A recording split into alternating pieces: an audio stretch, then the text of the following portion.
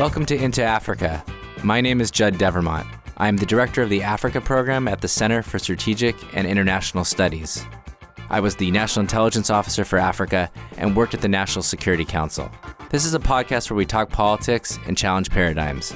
On deck today, Egypt, Ethiopia, and Sudan remain at loggerheads over the future of the Grand Ethiopian Renaissance Dam. Is the United States making matters worse? And the dispute between the United Kingdom and Mauritius over Diego Garcia is heating up. Is there a sensible way forward? Plus, we discuss Japan, India, and Gulf state engagement in Africa. Are there opportunities for multilateral cooperation to advance shared interests? So whether you have a history with the continent or you're a newcomer, we want to get you into Africa. Egypt, Ethiopia, and Sudan are resuming talks over the future of the Grand Ethiopian Renaissance Dam, also known as the GERD. Is the United States playing a constructive role? Joining me to discuss the GERD and other topics are Payne Knauf, a senior advisor to the Center for Middle East and Africa at the U.S. Institute of Peace, Hassam Darwish, a researcher at Institute of Developing Economies at the Japan External Trade Organization, and Alante Samarnayake, the Director of Strategy and Policy Analysis Program at CNA. All of our participants are here today in their personal capacity. Okay, in mid-August, there was a resumption of technical and legal talks between Egypt, Ethiopia, and Sudan over the GERD. Now, this followed a meeting at the African Union where Egypt and Sudan agreed to continue negotiations even while Ethiopia begins to fill the reservoir. Ethiopia has begun filling the reservoirs of a controversial mega dam on the Blue Nile. That's according to the country's water minister. Egypt and Sudan had requested the Grand Renaissance Dam not be filled until an agreement is reached. Peyton, despite this news, it doesn't seem like a moment that we can have a collective sigh of relief because everything is okay. Can you start us off with some background? What is the Grand Ethiopian Renaissance Dam and why is this disputes over its operation so important? Sure, Judd. And first, thanks for having me. The Grand Ethiopian Renaissance Dam is one of the most significant hydroelectric projects to be built on the African continent. And the concern, of course, of its construction over the last number of years and the Egyptian side has been that it will deprive Egypt of one of its primary resources, which is, of course, the Nile. The Ethiopians view it as a historic opportunity to advance their own development. And in fact, it has been entirely self-financed by Ethiopia. And so this has set up what has unfortunately become sort of a zero-sum debate around the construction of this dam. And as you said, it came to a sort of fever pitch earlier this summer when Ethiopia began the initial filling. The other important element to bear in mind is that, of course, you have Sudan, as you said, instrumental to these discussions, the Nile, of course, flowing through it as well. And one of the things that's changed over the last almost exactly a year is the Sudanese position. Prior to President Omar al-Bashir's removal from power last year, Ethiopia and Sudan had been in lockstep, more or less, with respect to the GERD. The Sudanese position has been a bit more nuanced since Bashir was opposed by the military. And that has added a further layer of complication to the discussions. Okay, so we have Ethiopia filling, because this is important for its plans for electrification. Sudan has flip-flopped from one position to another. And then, Hussam, where is Egypt on this? What does Cairo want to achieve? All right, sure. Thank you. I think Egypt is mainly concerned about losing its control of the Nile River. It fears that the GERD could add to the water shortages already hitting many Egyptian villages. Being almost entirely dependent on the Nile for its water supply and irrigation, Egypt also sees the dam as a potentially existential threat that will put at risk the water supply for its 100 million people. So Egypt wants Ethiopia to share with it more detailed information about the GERD, because there is a lot the Egyptians do not know about the safety and operation of the dam, for instance. And Egypt wants to know how much water, for instance, is reserved during the period the dam is being filled, and then how much will be discharged once it's filled. Right? Egypt is also worried about the changes the GERD would have on the ecosystem in the river, especially on both the quality and the quantity of the water, which would also impact fisheries, agriculture, and farming. And as you know, those sectors, by the way, provide jobs for thousands of Egyptian workers. That's why Egyptian leaders are pushing for reassurances that the country's water supply and flow will be maintained. They are seeking a legally binding agreement or commitment that will, number one, regulate the filling and the operation of the GERD. Number two, guarantees that Egypt's water allocation will not decrease as stipulated in the 1959 agreement, which is, by the way, opposed by Ethiopia and other upstream states. And number three, Egypt as well as Sudan want binding commitments related to the safety, water release, and compensation for the decline of water in case of droughts. So I think it's fair to say that for both Egypt, Ethiopia, and arguably for Sudan, like this is existential, like how the dam is filled and all of these issues that you raised about how the flow, how it would manage drought. I mean, these are really critical. And this is in part why in September in 2019, Al-Sisi turned to the U.S. and said, hey, can you help broker these talks between the three parties? And apparently they got pretty close. The African Union says almost 90% of the issues were resolved.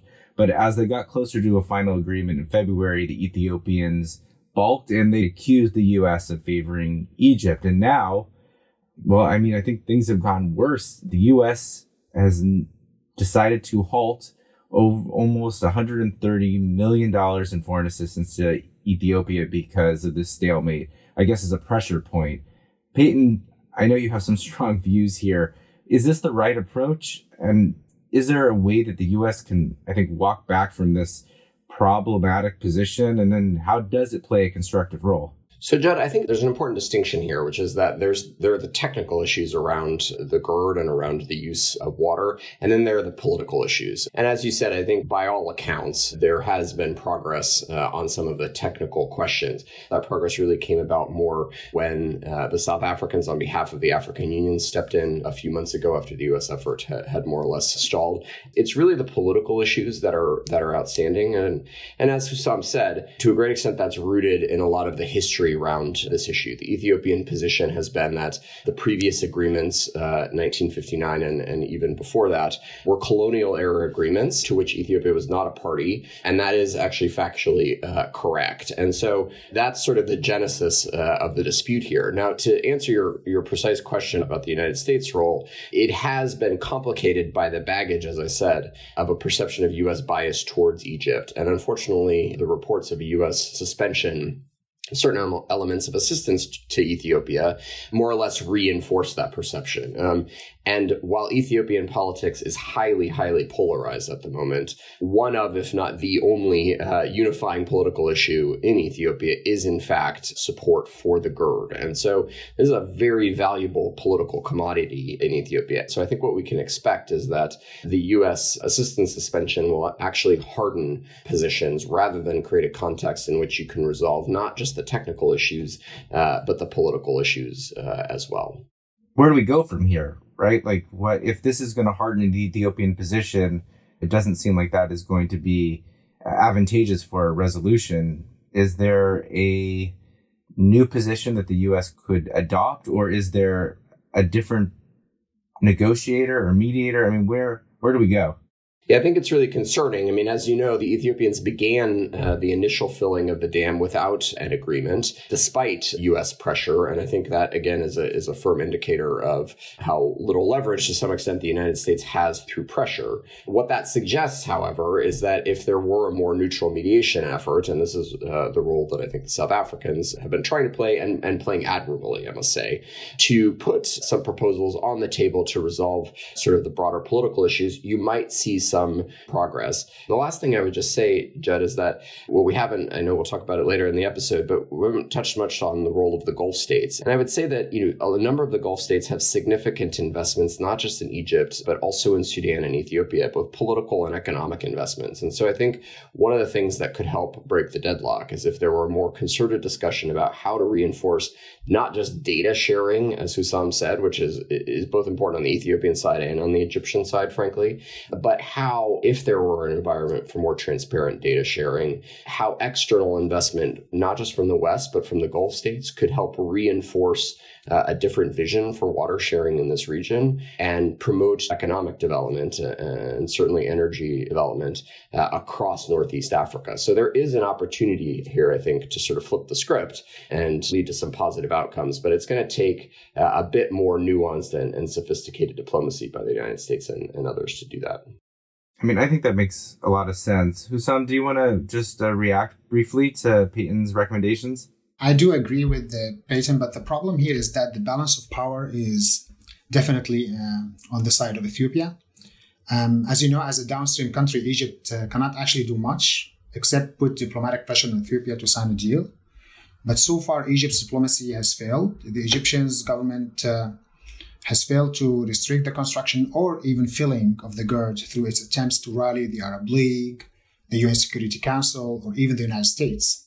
And this is, I think, Ethiopia does know this very well, that Egypt really have very few cards to play in these negotiations. And on the other side, Ethiopia is trying actually to avoid having a binding agreement with Sudan and Egypt that would limit its future hydropower projects on the Nile. And this is understandable. The GERD is an issue of national pride, and millions of Ethiopians are very much invested in the project. Besides, Ethiopia has really greater support than Egypt from other riparian states in the Nile Basin because they also want to utilize the Nile without being restricted by downstream states. And Ethiopia also has the support of the international community because they want the Ethiopian government to bring power to its people. Many researchers say that more than half of the Ethiopian population don't have access to electricity. And the international community also wants Ethiopia to prosper and to store water resources, not only for itself, but for downstream countries that would help mitigate floods and droughts. So I think that the three states are facing really an urgent need to develop a platform whereby they can engage directly to solve complicated problems regarding the utilization of the Nile waters and operation of dams, by the way, not only in Ethiopia, but across the Nile, including those in Sudan and Egypt. Well, I think this is going to be a great place to come back to as we get to our last conversation about multilateralism, because I do think that, the riparian states and the Gulf, as Peyton mentioned, I mean, we have to think about these in broad terms, not just bilaterally or even trilaterally.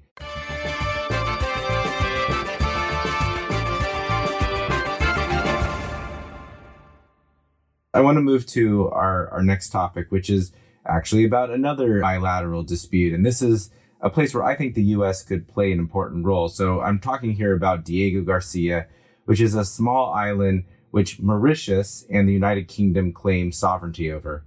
The decolonization of Mauritius has not yet been completed and will not be completed until Mauritius is able to exercise sovereignty over the Chagos Archipelago. Nilante, why is this island so important to both countries? And if you could help us understand the current state of play both in the UN and the International Court of Justice. Sure. Well, for the UK, it's a piece of territory. No country wants to give up their territory. They refer to it as the British Indian Ocean Territory. Essentially, having this territory in the center of the Indian Ocean, it gives them automatic membership in regional institutions like the Indian Ocean Rim Association, the Indian Ocean Naval Symposium. So there are advantages to having the territory as well.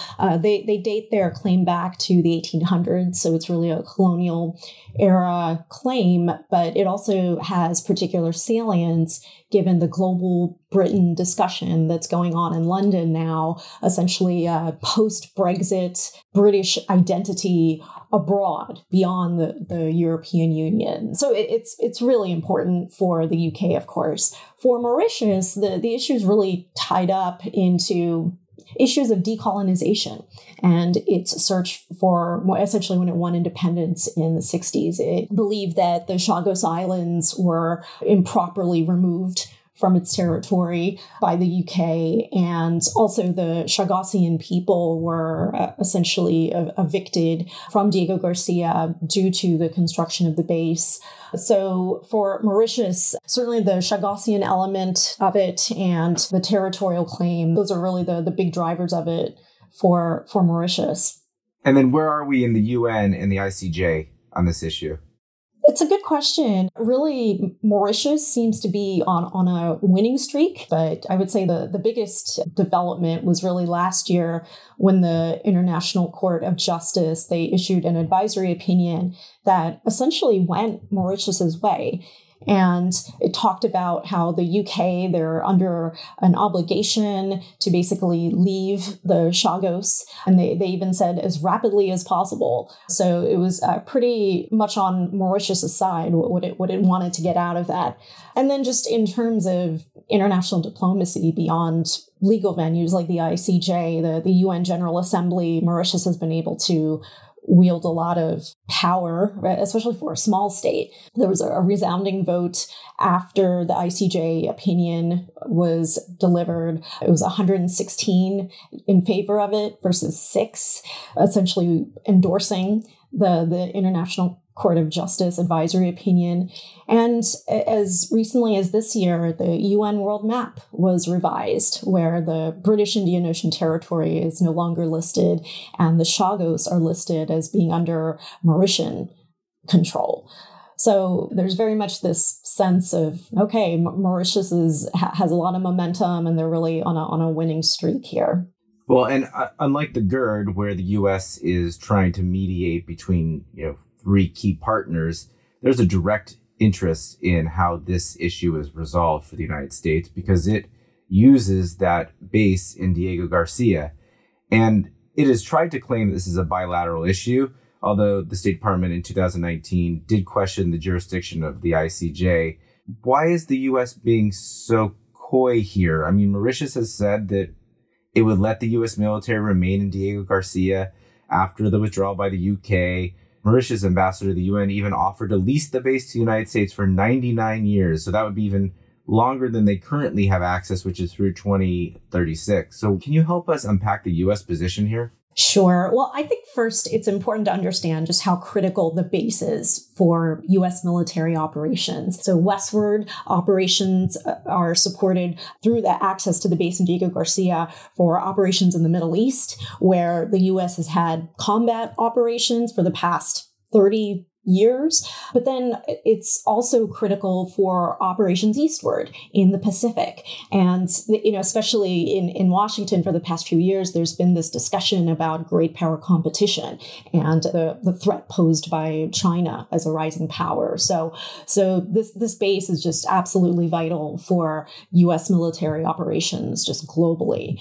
I think in terms of the U.S. position, it's beyond the driver of just the criticality of the base. I think there's a understandable sort of reversion to the status quo. Essentially, the basing arrangement for the U.S., it's working now. It's with the UK, which is arguably the U.S.'s closest ally. So the U.S. has a deal in place essentially through 2036. Then on the other hand, there's a risk there because essentially for the next 15 years, there's a risk of the U.S. being left behind essentially in the court of international opinion and international law, and especially since Mauritius has been on this winning streak. So it's just going to be important, I think, just for U.S. policymakers to just take a clear look at what are U.S. national interests over the next 15 years, essentially, and make that calculation of the clear pros and cons. Do you think that they will eventually see it that way, right? Do you think the U.S. policymakers will eventually make a determination that addresses the issues that you made, or will they stick with the UK and will be in a stalemate for the foreseeable future? It's a good question. I don't know how, it feels so far down the road, 2036. So I don't know to what extent this issue is on the radar. I think we're just, as human nature, we're focused on sort of what's most immediate and upfront to us. But, Yeah, it's a good point that, 15 years can just fly by like that. And this will just be immensely controversial in terms of renewing the agreement in 2036, just given what international law has stated, regardless of whether you agree with the jurisdiction argument, given what the international diplomatic institutions, how they have voted, and just, of course, public opinion. Right now, as you mentioned, Mauritius, they have publicly stated that they will allow the base to continue if the U.S. were to pursue an arrangement with them bilaterally and for 99 years. So it does seem like that is an option for the U.S. I think just essentially just putting it on the radar of U.S. policymakers, and making the conscious, deliberate decision to really just check in with the U.K. and really talk about what are the clear options here and essentially where the wind is blowing. But it does seem that Mauritius is determined to keep pursuing this, and it continues to score victories, including as recently with the UN World Map. So it doesn't seem to be going away. Well, if listeners want to learn more about the dispute over Diego Garcia, there is no better place to go than CNA, and Elante's work on this has been consistent, high level, really sophisticated, really insightful. So I recommend that you check out whether it's her recent article in Defense One, which we'll put in the show notes, or just check out the work that her think tank is doing. It's great stuff.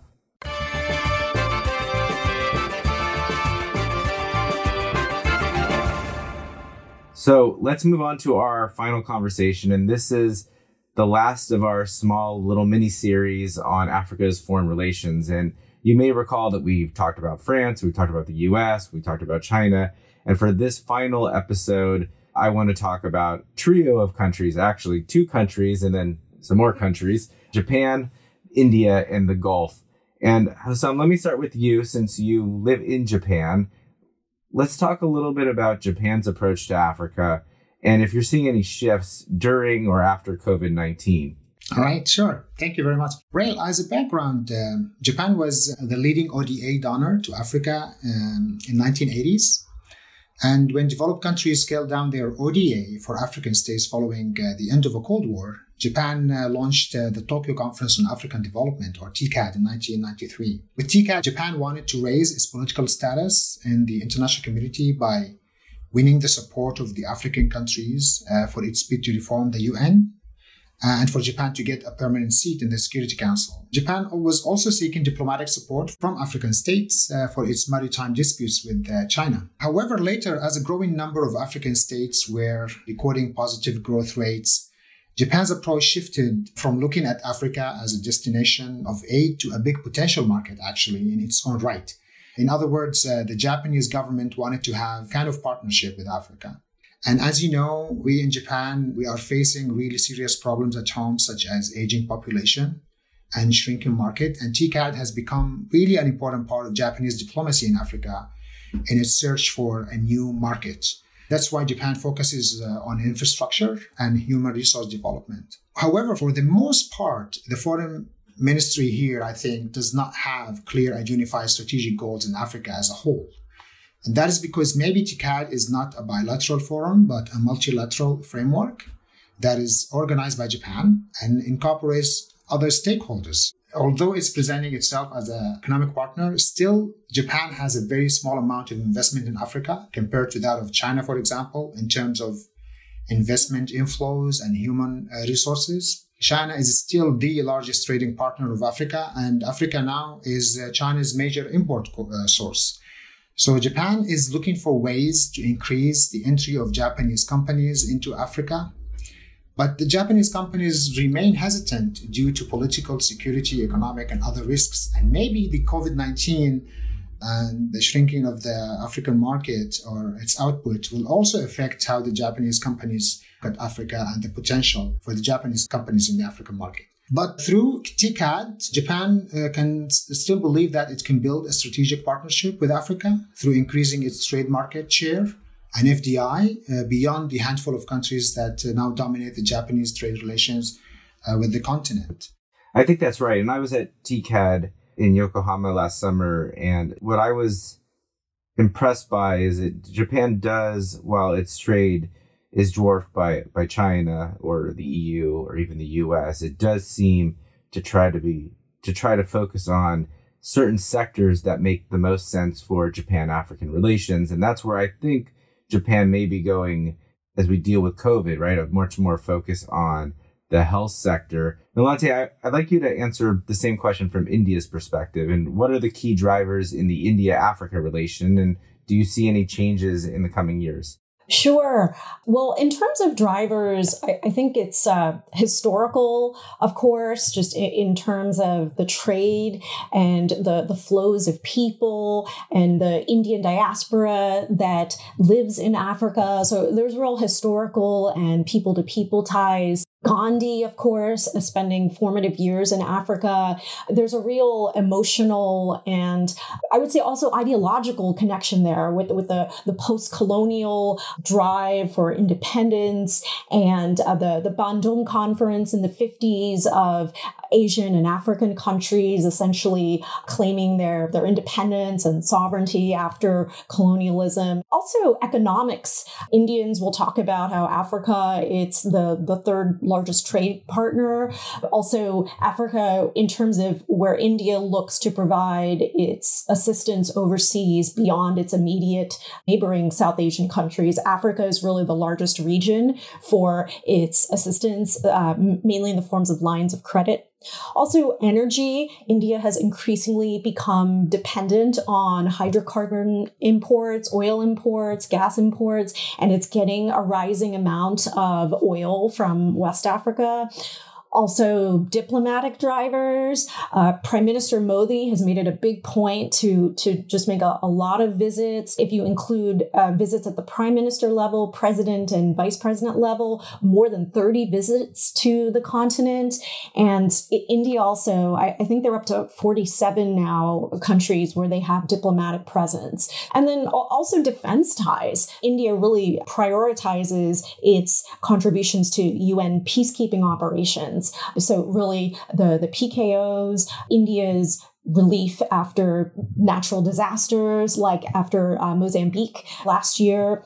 Let's go to the Gulf. And sorry, Peyton, you've got to talk about several countries, but Qatar, Saudi Arabia, and the UAE have increased their engagement in recent years. Some of the largest number of new embassies in this region have come from the Gulf. But it's not just about their relationship with Africa. In some respects, it's about their relationship, between each other that has been such an important dynamic. And we really need to understand that if we're going to understand the broader story.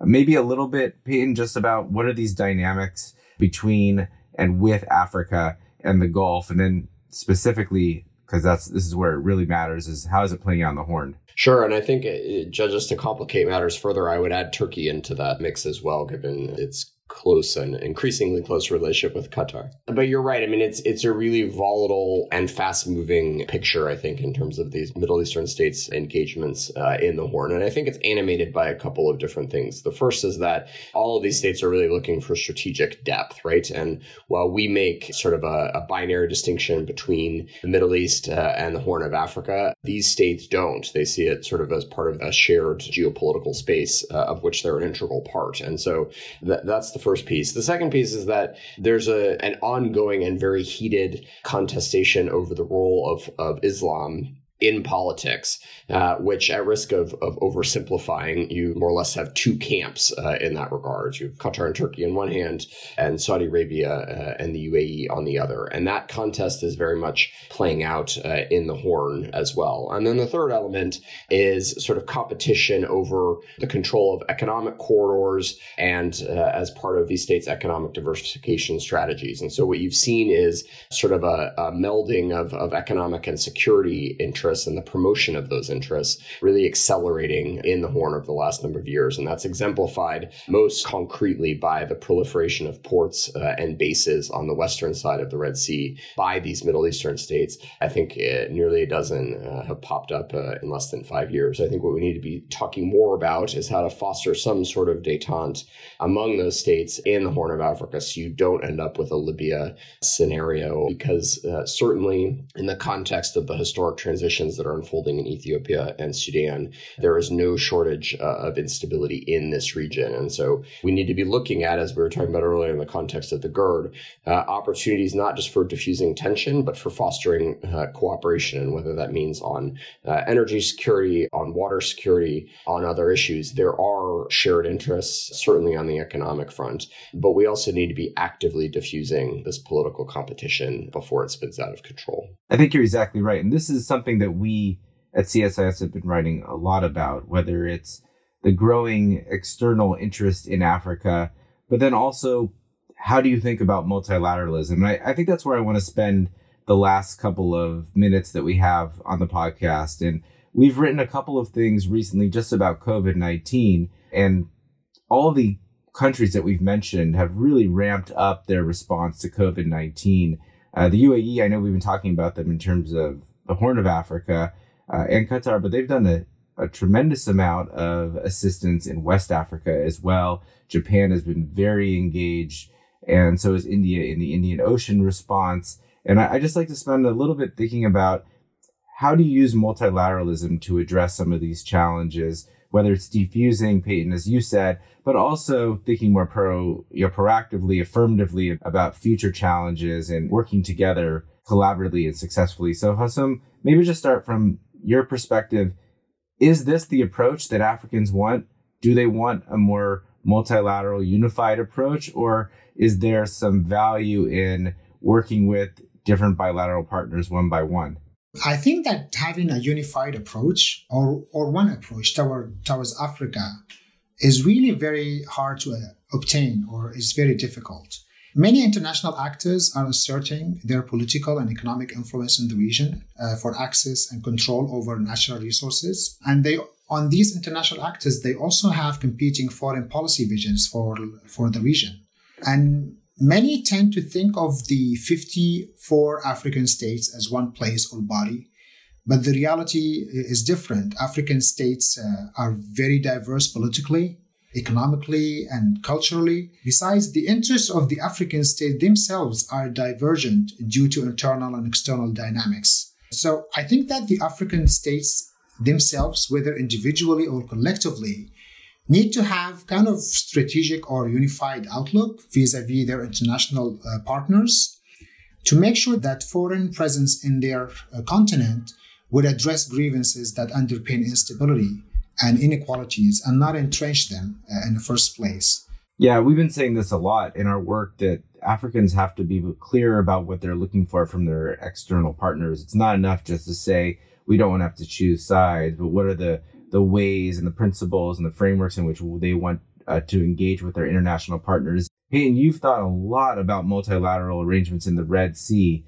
Are there principles that you think should underpin these types of engagements? So I'll offer two thoughts, Judd. I mean, one of the challenges to multilateralism in the Red Sea is this geographic, and falsely so, the sort of geographic seam, right, where you don't have any groups that really are inclusive of both the Middle Eastern and the African states. Having said that, whether it's the African Union, whether it's the Intergovernmental Authority on Development, whether it's this newly established Saudi-led Red Sea Council, there are efforts at different formats to bring certain constellations of states together. And I think that's important. And there doesn't have to be a one-size-fits-all sort of model, right? The idea is to figure out what sort of interlocking synapses for cooperation can be constructed on various issues. If we take away nothing from the last 2.5 years of tremendous political change in Sudan and Ethiopia, it's that Africans are looking for a say in their own governance and how their resources are used, and particularly youth in these countries that were on the vanguards of the protest movements that led to those transitions. And so one of the things that I think is concerning to some extent about Middle Eastern actors' engagements in these regions is those engagements are not predicated on what we would consider a commitment to sort of liberal democracy, even though that's precisely precisely what we see time and again the populations of the states in these regions aspiring towards. So I think when we think about U.S. policy, or maybe U.S. and European policy towards this region, it's really important to think about the multilateral space as one that is rooted in these values that are actually going to respond to the aspirations of these people, in these regions. And it's really up, I think, to Western policymakers to put their money where their mouth is in that regard. So we're dealing with new geographies where there often isn't a pre-existing format to navigate whatever conflict or issue there is. Different types of governments, whether it's democratic or increasingly authoritarian. And how do you think about engaging with governments and people? This is pretty sticky right now, and we're in a period where multilateralism is not popular, at least not popular within U.S. policy. But Nalante and I found an example. She was very familiar with it. I wasn't, where multilateralism is working, or at least there is a sustained commitment to it. And that is in the Asia Pacific region with the Quad Plus framework. And you and I, Nalante, were on a different podcast, and you brought this up, and I was really excited about it. And so we decided to write an article on Lawfare about, is there a way to export the Quad Plus framework to Africa? What would it be if Africa had its own version? And can you share some of the ideas that we put into this article about the pitfalls, but also the opportunities? Sure. Yeah. Essentially, we talked about a current effort that is really being led by the U.S. in the Indo-Pacific to work with allies and partners, essentially the Quad, the sort of the core countries are the U.S., India, Japan, and Australia. And then the plus is the other allies and partners in the Indo-Pacific. But essentially, they started coordinating in terms of having a more coherent response to COVID-19. So you and I, we talked about, hey, what's the art of the possible for taking this model that really does appear to be working very well in the Indo-Pacific and applying that to Africa.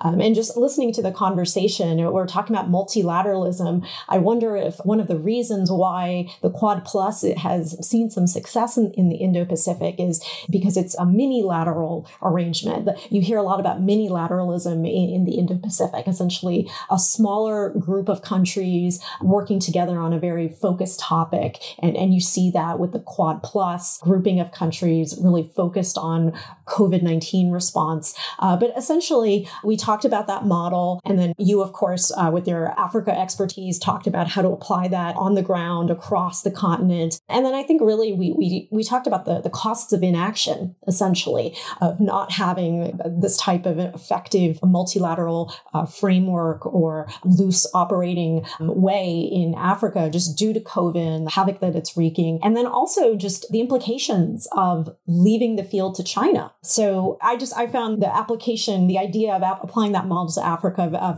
very interesting.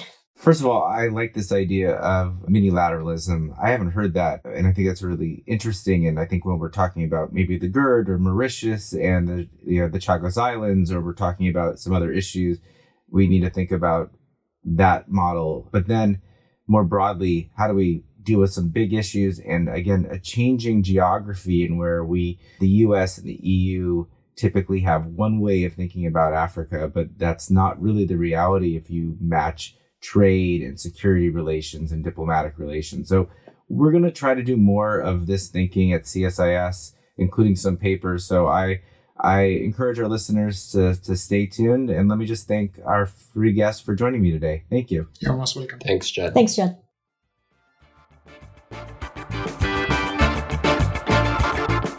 Thanks for listening. We want to have more conversations about Africa. Tell your friends, subscribe to our podcast at Apple Podcasts or wherever you find good content. You can also check out our analysis and reports at csis.org/Africa. Thanks.